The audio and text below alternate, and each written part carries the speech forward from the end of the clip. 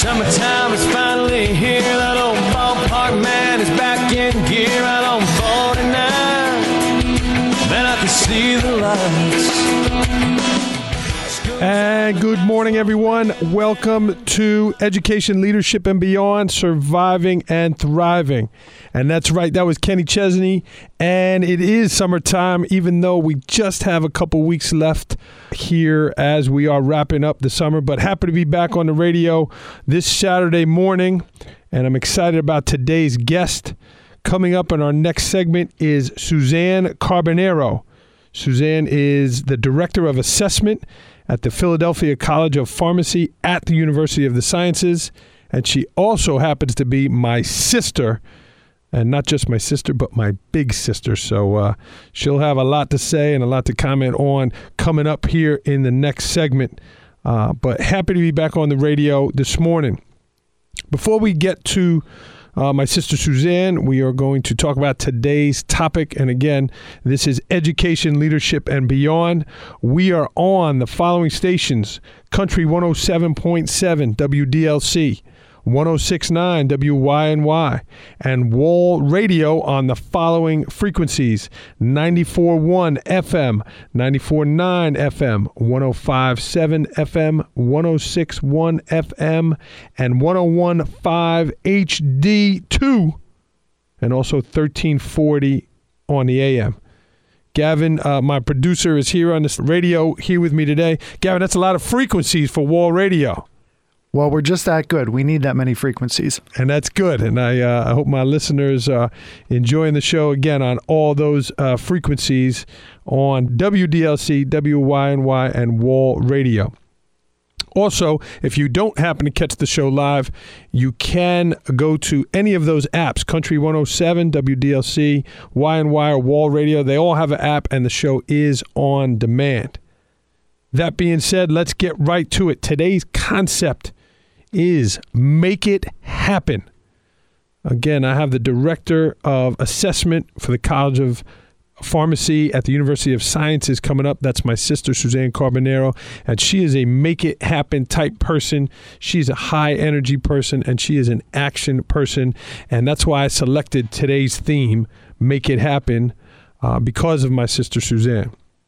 It also, as I'm preparing to release my book, my first book coming out, The Principle, Surviving and Thriving, it's coming out this September. I've read it multiple times, proofreading it and sending it to different venues to be produced. That line is in the book often.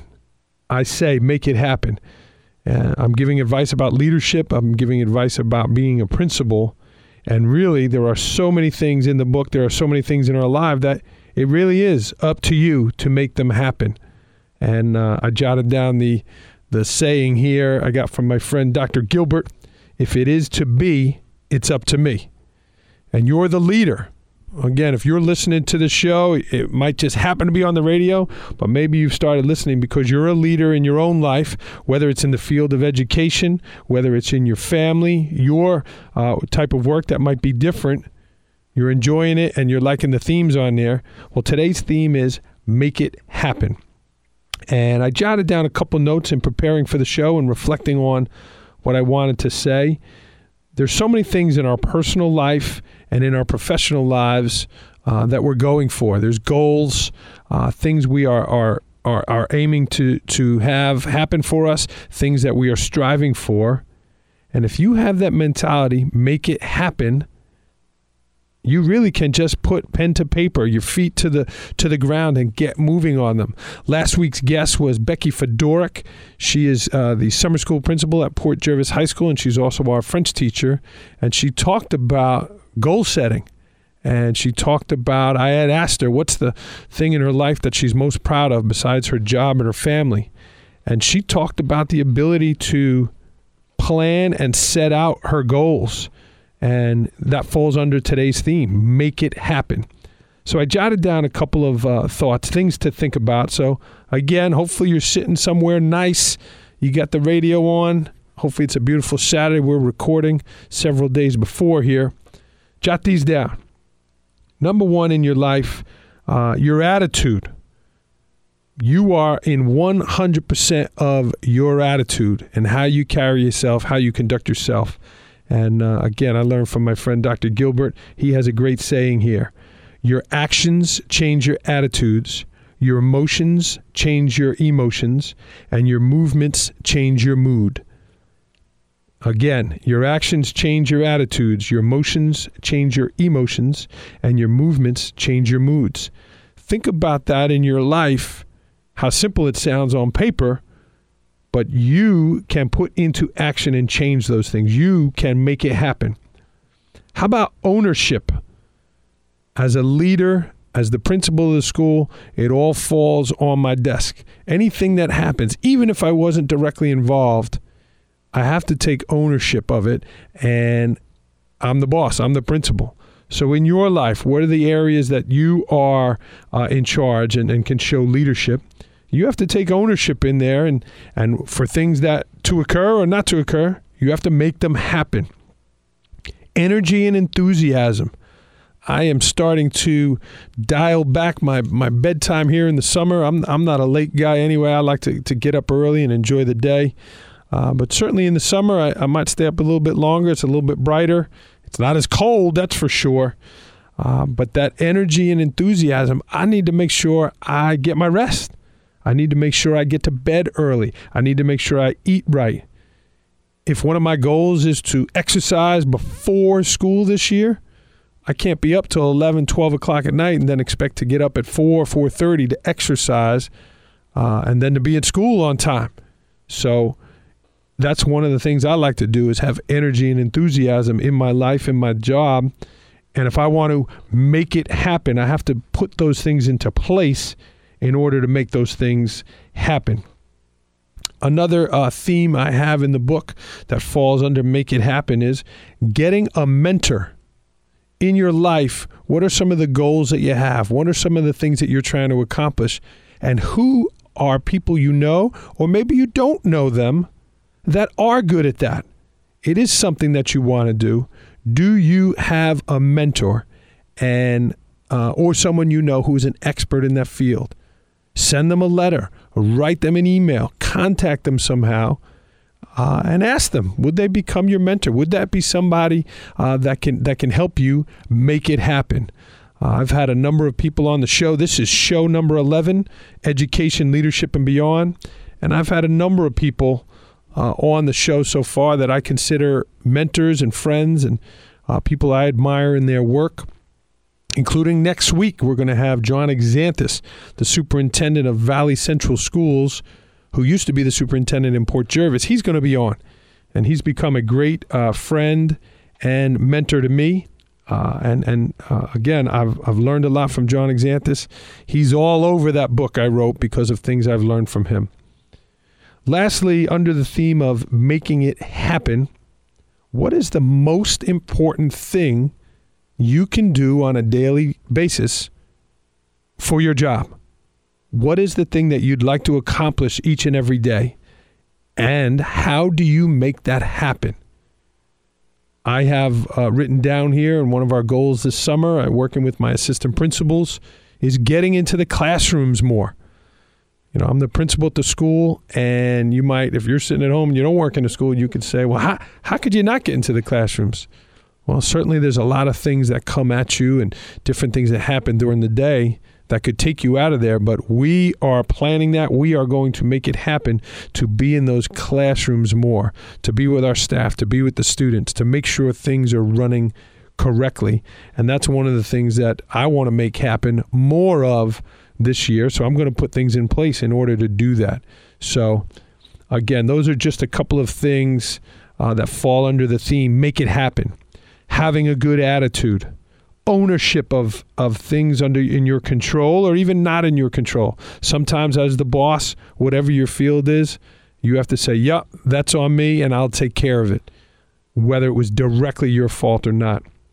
Having great energy and enthusiasm, getting a mentor, and accomplishing the most important things for your job, putting it in place to make those things happen.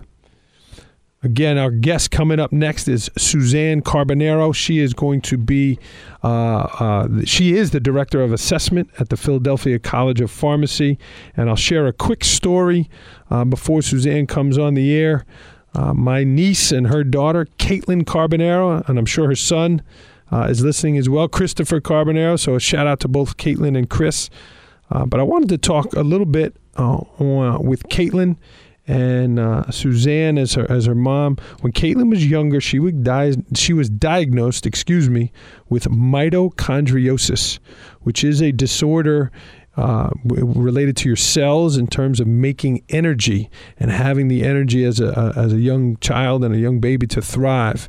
And she was diagnosed with that, but it took a long time for my sister and her husband to find out what was going on with Caitlin.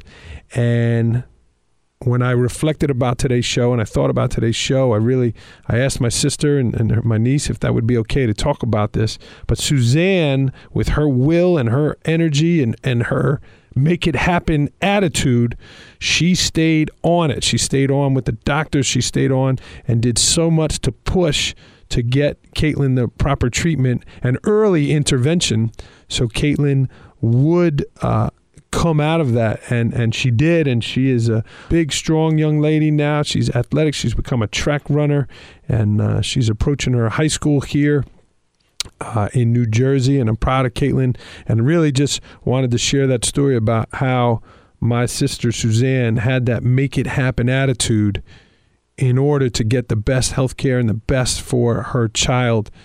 Now, we always, no matter how much we try in terms of medical issues, sometimes, no matter what we do, those medical issues do take over.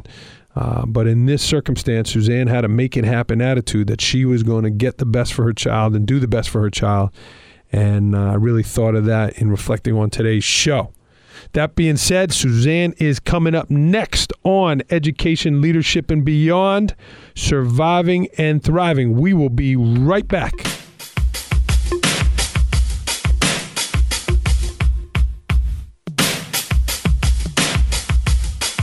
Yeah, I'm up at Brooklyn. Now I'm down in Tribeca, right next to De Niro. But I'll be hood forever.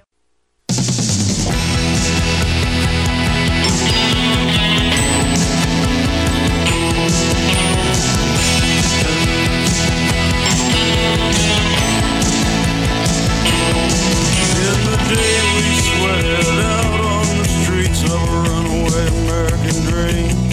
At night we racked the mansions of glory and suicide machines. And good morning, everyone. Welcome back to Education, Leadership, and Beyond, Surviving and Thriving. Up next, we do have our special guest today, Suzanne Carbonaro.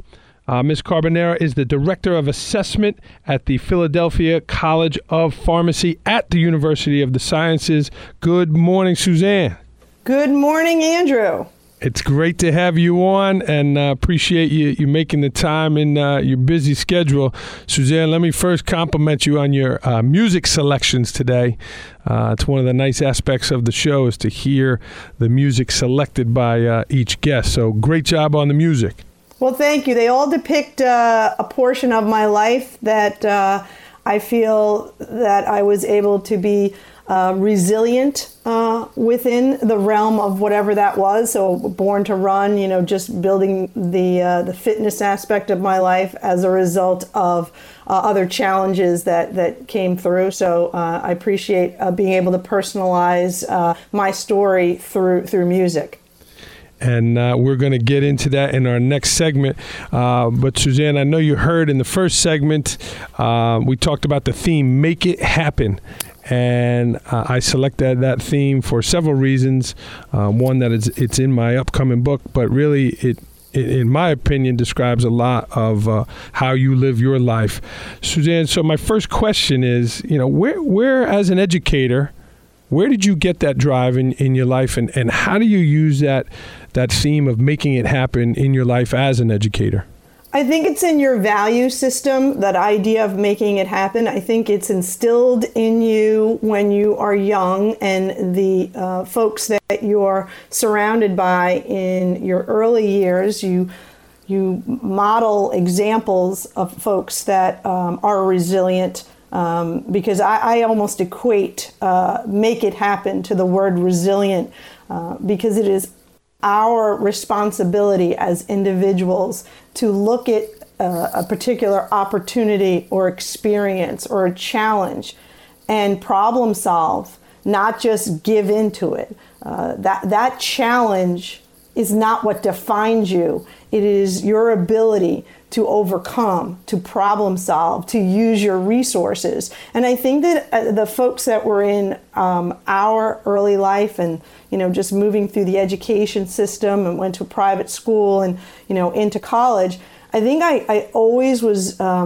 aware of those people that did that modeled that kind of behavior, and I gravitated towards them. So although I may have been able to exemplify to you that whole idea of resilience and make it happen, I have to give credit to the folks that I have been surrounded by and that I actually intentionally wanted relationships with in order to be able to continue that behavior and become the person that I have become. And who are some of those people, Suzanne? I talked in the opening segment. You're my sister. You're not only the director of assessment there at the Philadelphia College of Pharmacy, but you're also my sister. So who were some of those people in your life growing up? So, the very first person that has to come to my mind is our grandmother, Murata, and just the life that she led, having to raise her siblings because of the unfortunate death of her father when she was about 12, 13, 14 years old. And then the loss of her husband, when he was only in his 50s. You look at your 50s, it's not that far away. And, she lost her husband and she had to be resilient. So just, her life circumstances, just, wow, could she really do that? I always looked at her as this very, very strong person who I asked advice, not because, she had worldly experience, but because of the day-to-day challenges. So, I think it started there. And I believed because of her and because of the, perhaps the confidence that she instilled in me that I could do anything that I set my mind to. And I took that with me into private school. Certain subjects were a challenge for me. I had some opportunities not to be able to sit still, but there were things that I focused on that I was very good at. And I think that that's really important.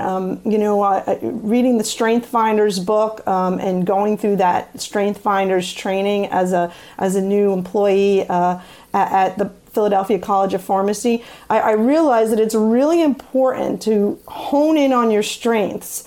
Not that your weaknesses should be something that's so far away, but hone in on your strengths and let those carry you. And so there were teachers in my private school area that were able to identify my strengths, my ability to write well, my ability to utilize my critical thinking skills, my ability to problem solve, history and English, the humanities, journalism, those were my strengths. And so I focused on that. So I think of those teachers, Mr. Callahan, who was my journalism teacher, Miss Murphy, who recently passed away, who was my history teacher. And I carried that confidence into college. Those folks, Al Montanero, who recently passed at the University of Plattsburgh in the state university system, he believed that I could do this, and so therefore I did. And then I think, ultimately the consistent thread through all of this had to be my dad, who started his own, or our dad, started his own business, felt that he could one day own the business for which he delivered medication to the neighborhoods. He went to St. John's. He pushed himself. He worked really hard. I appreciated that hard work, and I knew that it wasn't going to come easy to me. And I had to put that time in. So I think the modeling of these folks, and then, when I moved into my career, my former dean at Rider University, Sharon Sherman, was someone that I modeled the behavior of resilience and strength. And I was happy, and I am fortunate that I have been able to find these people that have carried me when I needed to, and helped me to learn when I was unsure of a new subject area. I honestly believe I can do anything and learn anything because I know how my mind works and I know my confidence level. And those are great people that impacted your life. And Suzanne, I wanted to share the story this morning on the radio. When I was a boy here doing my paper route, something happened that gave me that make it happen impact from you to me. I don't know if you remember the story, but it was a beautiful day, and I was collecting for the newspapers. I was collecting my $2 and hoping to get a tip out of there. And the one lady yelled at me saying that the paper was wet this morning and she wasn't going to tip me for the week. And I was very upset. I was probably 9 or 10 years old, and I came home, and you could tell that something was the matter, and I told you what happened, and you said, the paper's wet. It was beautiful today. It didn't rain. How is the paper wet? And I hadn't even thought about it. I was just so upset I didn't get the tip, and the lady yelled at me. And you grabbed my hand, and we went back to that house, and you banged on the door, and you told the lady, hey, you owe my brother $1 here. The paper, we saw the sprinkler. That's what it was. We saw the sprinkler hitting the stairs, but it wasn't on when I had delivered the paper. And you made it happen. You made that wrong a right. And I always remember that story. And I wanted to share it this morning. So thank you, and thanks for getting me that $1, Suzanne.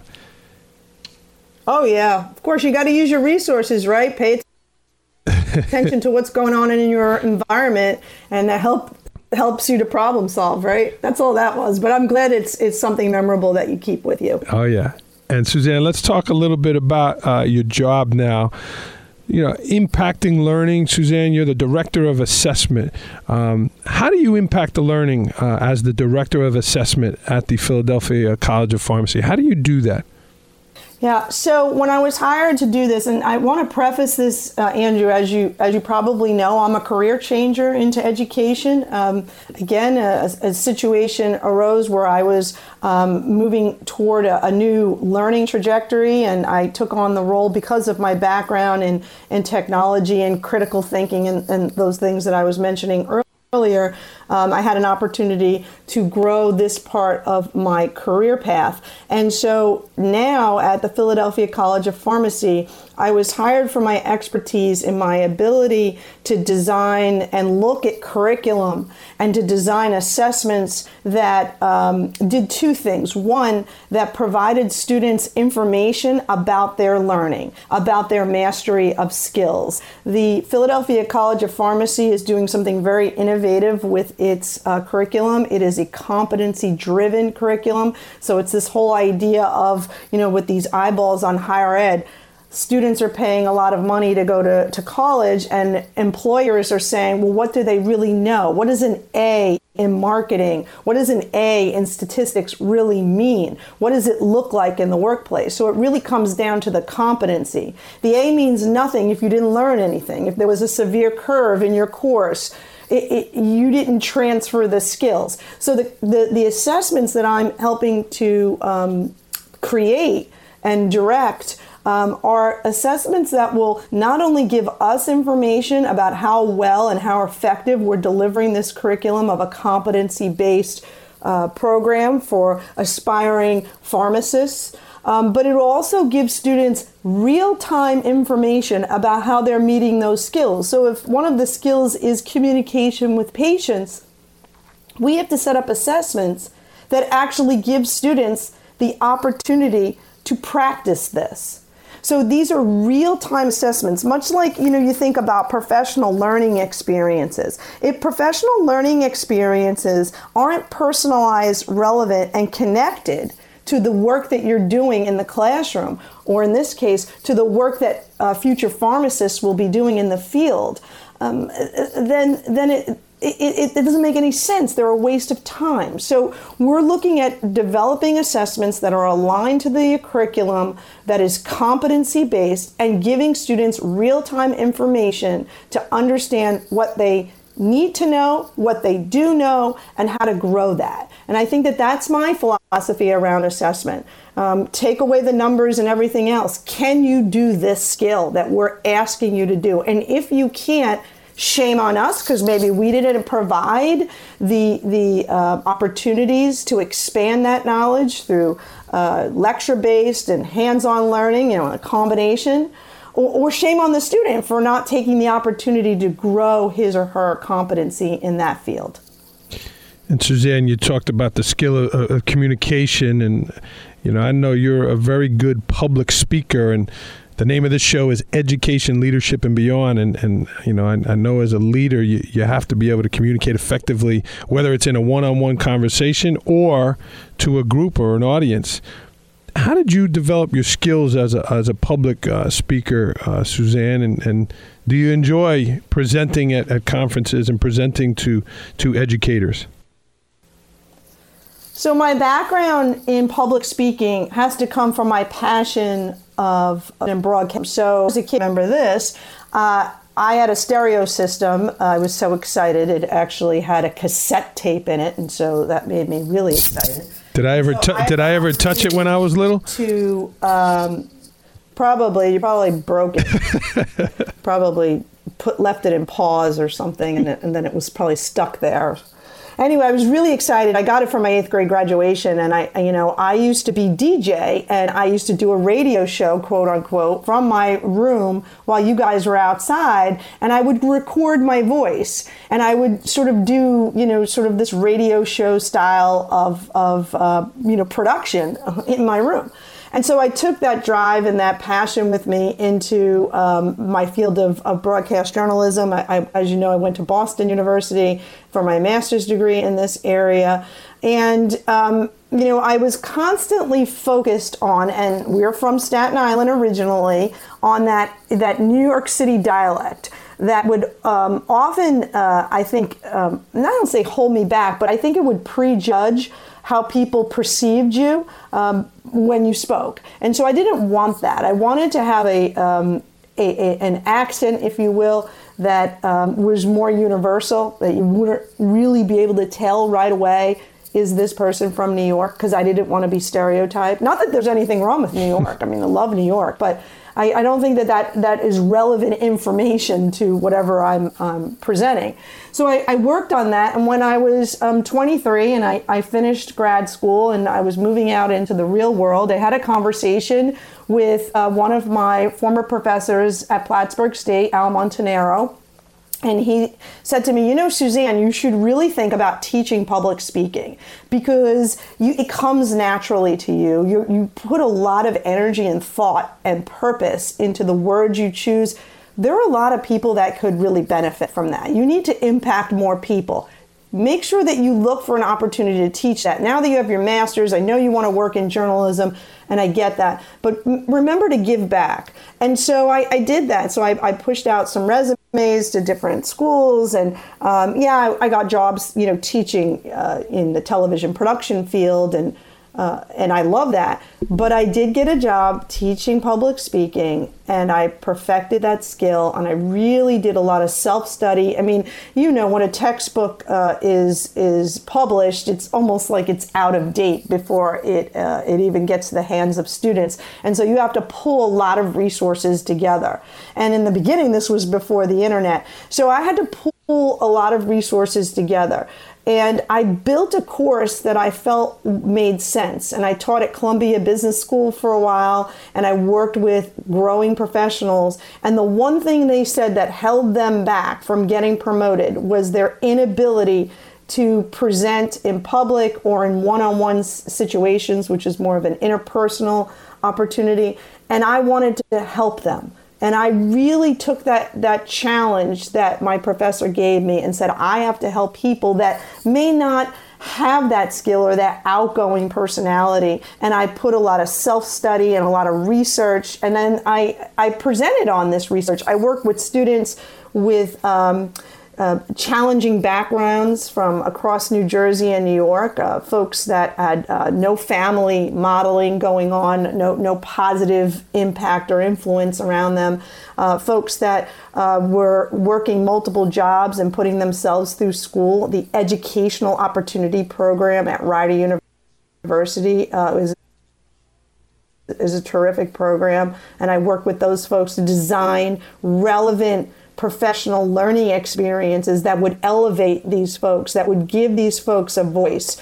So I've made a career around this, but I've also embedded it into my practice. And so to your point, yeah, I like presenting at conferences. I feel confident in my ability to depict an idea and to carry that idea and to let it sort of flesh and mesh with the audience.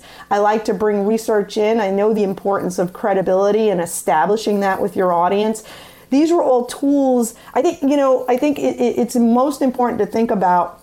We retain 90% of what we teach, right, and do, right? We don't retain information that we memorize. I mean, that's lower level learning. We retain 90% of what we do and teach. And so I think because I was teaching the course and I wanted it to be the best and I wanted to impact the most people, I was teaching myself ways to do that. And it wasn't one textbook or one course or one training. It was a lifelong learning experience. So, come multiple years later, I'm still bringing these skills into the classroom with now pharmacy students and giving them opportunities to showcase this, designing assessments around it. And I continue to teach as an adjunct at a variety of institutions to provide this service. I think it's a public service, because folks are very much locked into their cubicles, accounting majors and folks that don't have that disposition to speak up. We need to help them get a voice. And so I feel like in some way I was able to do that from those early beginnings where I was playing music on my stereo system as a rising ninth grader to who I am now. And speaking of playing music, we're going to cue some music in. Suzanne, we are up against a commercial break. We will be right back with our guest, Suzanne Carbonaro, here on Education, Leadership, and Beyond, Surviving and Thriving. I'm going to tell you about my town. I'm going to tell you a big fat story, baby.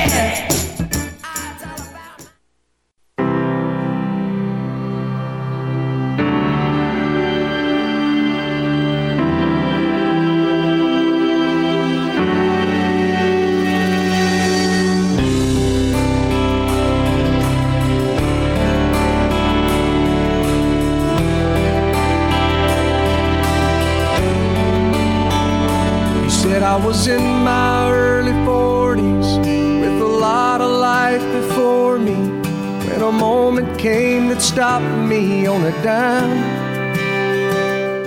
And welcome back, everybody. Good morning. This is Education, Leadership, and Beyond, Surviving and Thriving. I am Andrew Marotta and happy to host our guest today, Suzanne Carbonaro. She's the Director of Assessment at the Philadelphia College of Pharmacy, and she is my sister. Suzanne, great job in the opening segment. Suzanne, I wanted to touch on a little bit before we get to our family. The use of social media as an educator. You are very much involved with the social media. You've taught me a lot about how to use it as an educator and why it's important. Tell me about using social media as an educator and why it's important.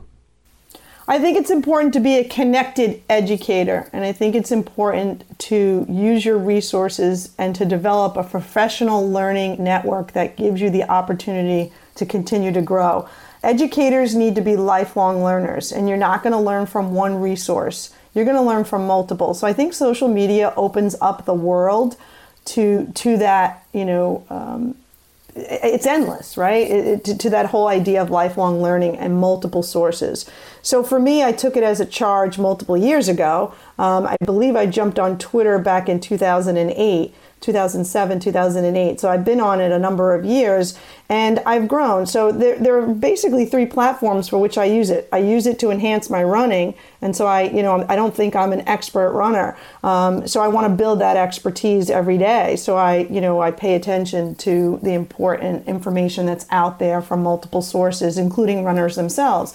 I want to grow as an educator, so I follow a terrific, very robust educator group on multiple chats, and that's important to me. And I follow sports, and I'm a sports writer for a Yankee blog, and I think it's important for me to know what fans are thinking and what other media are posting about our team, particularly the Yankees. But I'm also a baseball fan, and so that's really why I use social media, and I think everything's kind of built around that. And I think, as you know, motivational quotes and motivational words and phrases are important to me. So I like to push that kind of information out from a content point of view, things that have helped me that, again, will impact a greater audience. And Suzanne is on Twitter at Susie Prof. That's at SUZIEPROF, at Susie Prof. And you certainly can follow her. And you've introduced me to that robust group of educators, and I thank you for that. But a lot of people still in their mind use social media kind of as a way to talk about what they're doing in that evening, talk about what they had for dinner. But as educators, there are so many resources out there, and you've done a great job connecting me. So, Suzanne, another thing you mentioned about sports and your beloved Yankees, you do write that blog on bleedingyankeeblue.com. Tell me about that, Suzanne, and how did that get started? Yeah, so I started writing for Bleeding Yankee Blue probably about 5 years ago, and it came about because I started following the content, and I related to it from a fan's perspective. I've been a Yankee fan my whole life, and it's something that I've always followed. And when I was going through the realm of broadcast journalism, I did some sports writing and some sports producing and broadcasting. And so it's always been part of me. So I was, just sharing content and sharing remarks about, certain pieces. And the editor, Robert Casey, contacted me and said, Suzanne, hey, would you like to write for us? We want to do some sample pieces. And I started to do it. And he says, you're hired, essentially. So I write my posts a couple days a week. You can generally find my posts on Bleeding Yankee Blue on Wednesdays and Sundays, but you can also go on the archive and read. Susie Pinstripe is my pin name on Bleeding Yankee Blue. But I think it's important to engage with fans, and it's a different style of writing. It's a style of writing that's very relevant and authentic to the fan's speech. So, you write with that in mind, that the audience needs to understand what you're saying, and you take really interesting nuggets and you kind of weave them through a very different path. And I try to bring my personal life into that, whether it's running or achievement of goals.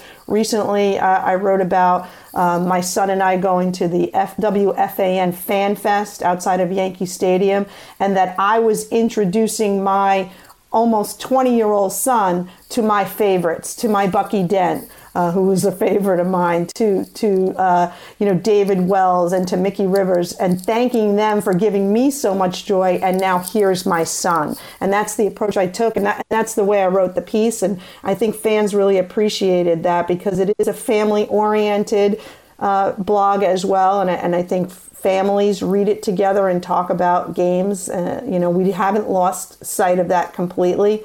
And so that's what I hope to engage folks in doing. And baseball does bring families and friends together. And I've watched you write that blog when we've been on vacation together, and include your family. And here's your son now playing baseball for Syracuse University, leading a life of baseball due to your passion. So kudos to you and your boy Christopher. And we'll give Chris a shout out this morning. Suzanne, you've mentioned running, and that's near and dear to our hearts. We lost our father years ago after completing the marathon, and those that know me that are listening have probably seen the video. If you go into YouTube and you type in Joe Marotta Marathon, and that's Marotta, you could see the video of my dad completing his 4th marathon, and unfortunately he did pass away after that. But again, YouTube, you could type in Joe Marotta Marathon, and Suzanne, that episode and that incident and the experience, catapulted you to really become a runner. You took part in that with Mom the year after, and that really spurred something that's now become a major part of your life, and that's running. Tell me about that experience, Suzanne, and now you have such a passion for running, and you and your daughter, you and Caitlin, are big runners. Tell me about that passion for running, and what do you enjoy so much about it? I think it's twofold, Andrew. I think when our father passed away at such a young age, it made me recognize that, we are fragile, and life is fragile, and we need to take better care of ourselves. And so I think I wanted to do something that would help make me fit and more healthy. Not that I was necessarily unhealthy, but I could have stand to lose some pounds, and I changed my lifestyle. I changed my diet and eating and sleep. I know you mentioned sleep in the first part, the importance of taking care of your body and getting enough sleep. I started to really reflect on the experience of my dad passing and him not being able to live into his twilight years and be able to, I think, reap the benefits of a lot of the resources that he wanted to utilize later on in life. And so it was twofold. It was an opportunity to take better care of myself, but it was an opportunity for me to release energy or negativity that would hold me back from my job, from being a mom, from taking care of my community in various ways. So I feel like I'm a better person because I run, and because instead of maybe engaging in an argument with someone, I'll go out and run. If I have a challenging day ahead of me, I will get up earlier to get my run in. And it's about me competing with myself. Yes, I'm excited. I've lost probably about 60 pounds since I started running, and built muscle back that I didn't have, because I do this in a very healthy way. I incorporate cross training and different styles of runs, not just long runs. And I completed my 7th marathon last year, and in Richmond, Virginia, and this year I'll be in Philadelphia running for that marathon for the 3rd time. But I think running for me is what I think other people do other things that they're passionate about. They drink coffee, or that maybe they're very passionate about music and they like to use that to reflect. Running is a reflection tool that is a part of my life, and so I will follow a healthy running schedule that makes sense to my body. I will get my fitness in, and I will continue to improve and get faster as a runner because it's important to me, and I carve the time out to do that. And I know you'll be back in Philadelphia this week to see your buddy Tim McGraw. You and I have had that experience together. But Suzanne, we're going to take another commercial break, and we will be right back. Education, leadership, and beyond, surviving and thriving. We are on Country 107.7 WDLC, 106.9 WYNY, and Wall Radio. We'll be right back with our guest, Suzanne Carbonero.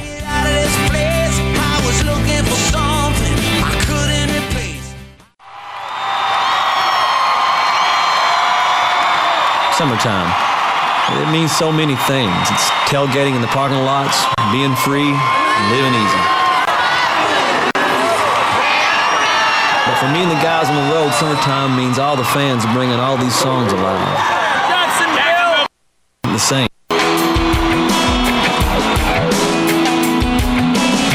Summertime is finally here. That old ballpark man is back in gear out on 49. Man, I can see the lights. School's out and the night's rolling, man, just like a long lost friend. And Welcome back, everyone. This is Education, Leadership, and Beyond, Surviving and Thriving. This is Andrew Marotta, and we are on Country 107.7 WDLC, 106.9 WYNY, and Wall Radio. We have our guest today, Suzanne Carbonero, the Director of Assessment at the Philadelphia College of Pharmacy. And before we get back to Suzanne, a quick recap of today's show. We opened with the theme of make it happen. Make it happen in your life as a leader. Make it happen in your life as a parent by taking action for the things that you want to accomplish. We talked about the things in your daily life. What's the most important thing you want to accomplish? Make it happen. Your attitude, your energy and enthusiasm, all within your control, and making those happen.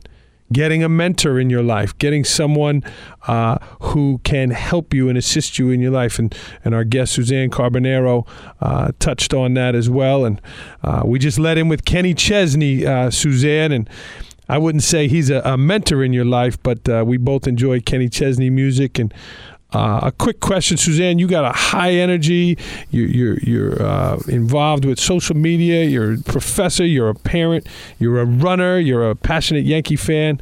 You know, Kenny Chesney has that song, Your Old Blue Chair. Where is that spot in your life, Suzanne, that you can kick back, that you can relax, that you can catch your breath, like Kenny talks about in the show? For me, I think my old blue chair is making sure that there is time to do that, and I do that through running. I know that if I've had a challenging day, I have that blue chair of run ahead of me, that road, which is my blue chair to run and think and plan and maybe come down off of the day. So for me, my old blue chair is running, and then that helps me do or be a better me for others, you know? So that's how I would approach that question, Andrew. Awesome. Suzanne, this last portion of the show is a write-in show, so our guests, our listeners can email in a question, and they could send those to andrew@neversinkmediagroup.com, or you could send them on Twitter @AndrewMarotta21. So our audience listening at home has a chance to email in a question for me or our guests. You could also follow Suzanne @SuzieProf. That's @SUZIEPROF. So Suzanne, you're at the college level. You're seeing students. You have your son is a college student. Quickly, what is the most important things that you think a high schooler can do to best prepare for college, to be successful in college? Get involved.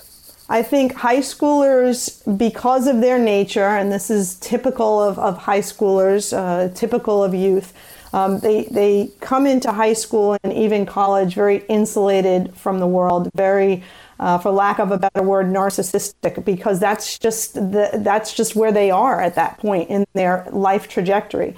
And so I think it's our job as educators to help them get involved, help them open up and use their skills, much like I talked about before with making a greater impact through public speaking and being encouraged to do that as a young 20-something-year-old.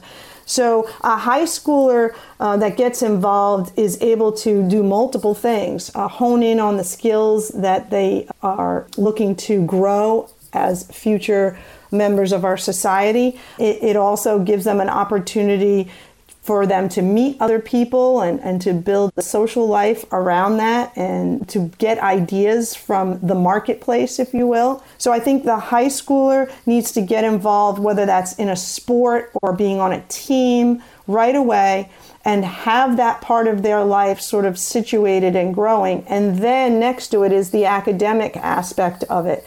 And I think the one thing a high schooler has to remember is that this is just, it's not a job to go to school. It's not a job to go to class. There's a purpose. What is the one thing that you can take from this class at this time and take it with you to the next class and grow it? What is that one skill? I tell my kids that all the time. They complain about a teacher, or they complain that the class is boring. I ask them, what do they do? What kind of work products are they creating? What are they doing? And then I help them to find the skill, and I say, well, you're going to need that skill because you're going to need to learn how to use Excel to build a budget. Or you're going to need that skill because you're going to need to be able to navigate the healthcare process. So you're going to need that background foundational knowledge. So I think educators need to do that for students because they don't know. They think it's all about me. And I should be there and entertained by this opportunity, and I'm going to be on my phone otherwise. But I think, if you can help to kind of reframe that for the student and they can carry that skill with them to college, I think they're just going to be better off. So get involved and I guess, reframe for students what it is that they are going to attain as a result of this course they're taking. Fantastic, Suzanne. Thank you so much for being on today. That was our guest today, everyone, Suzanne Carbonaro. Again, if you're a Yankee fan, check out her blog on bleedingyankeeblue.com. Next week's guest is John Exantis, the superintendent of Valley Central Schools, who was the former superintendent at Port Jervis Schools.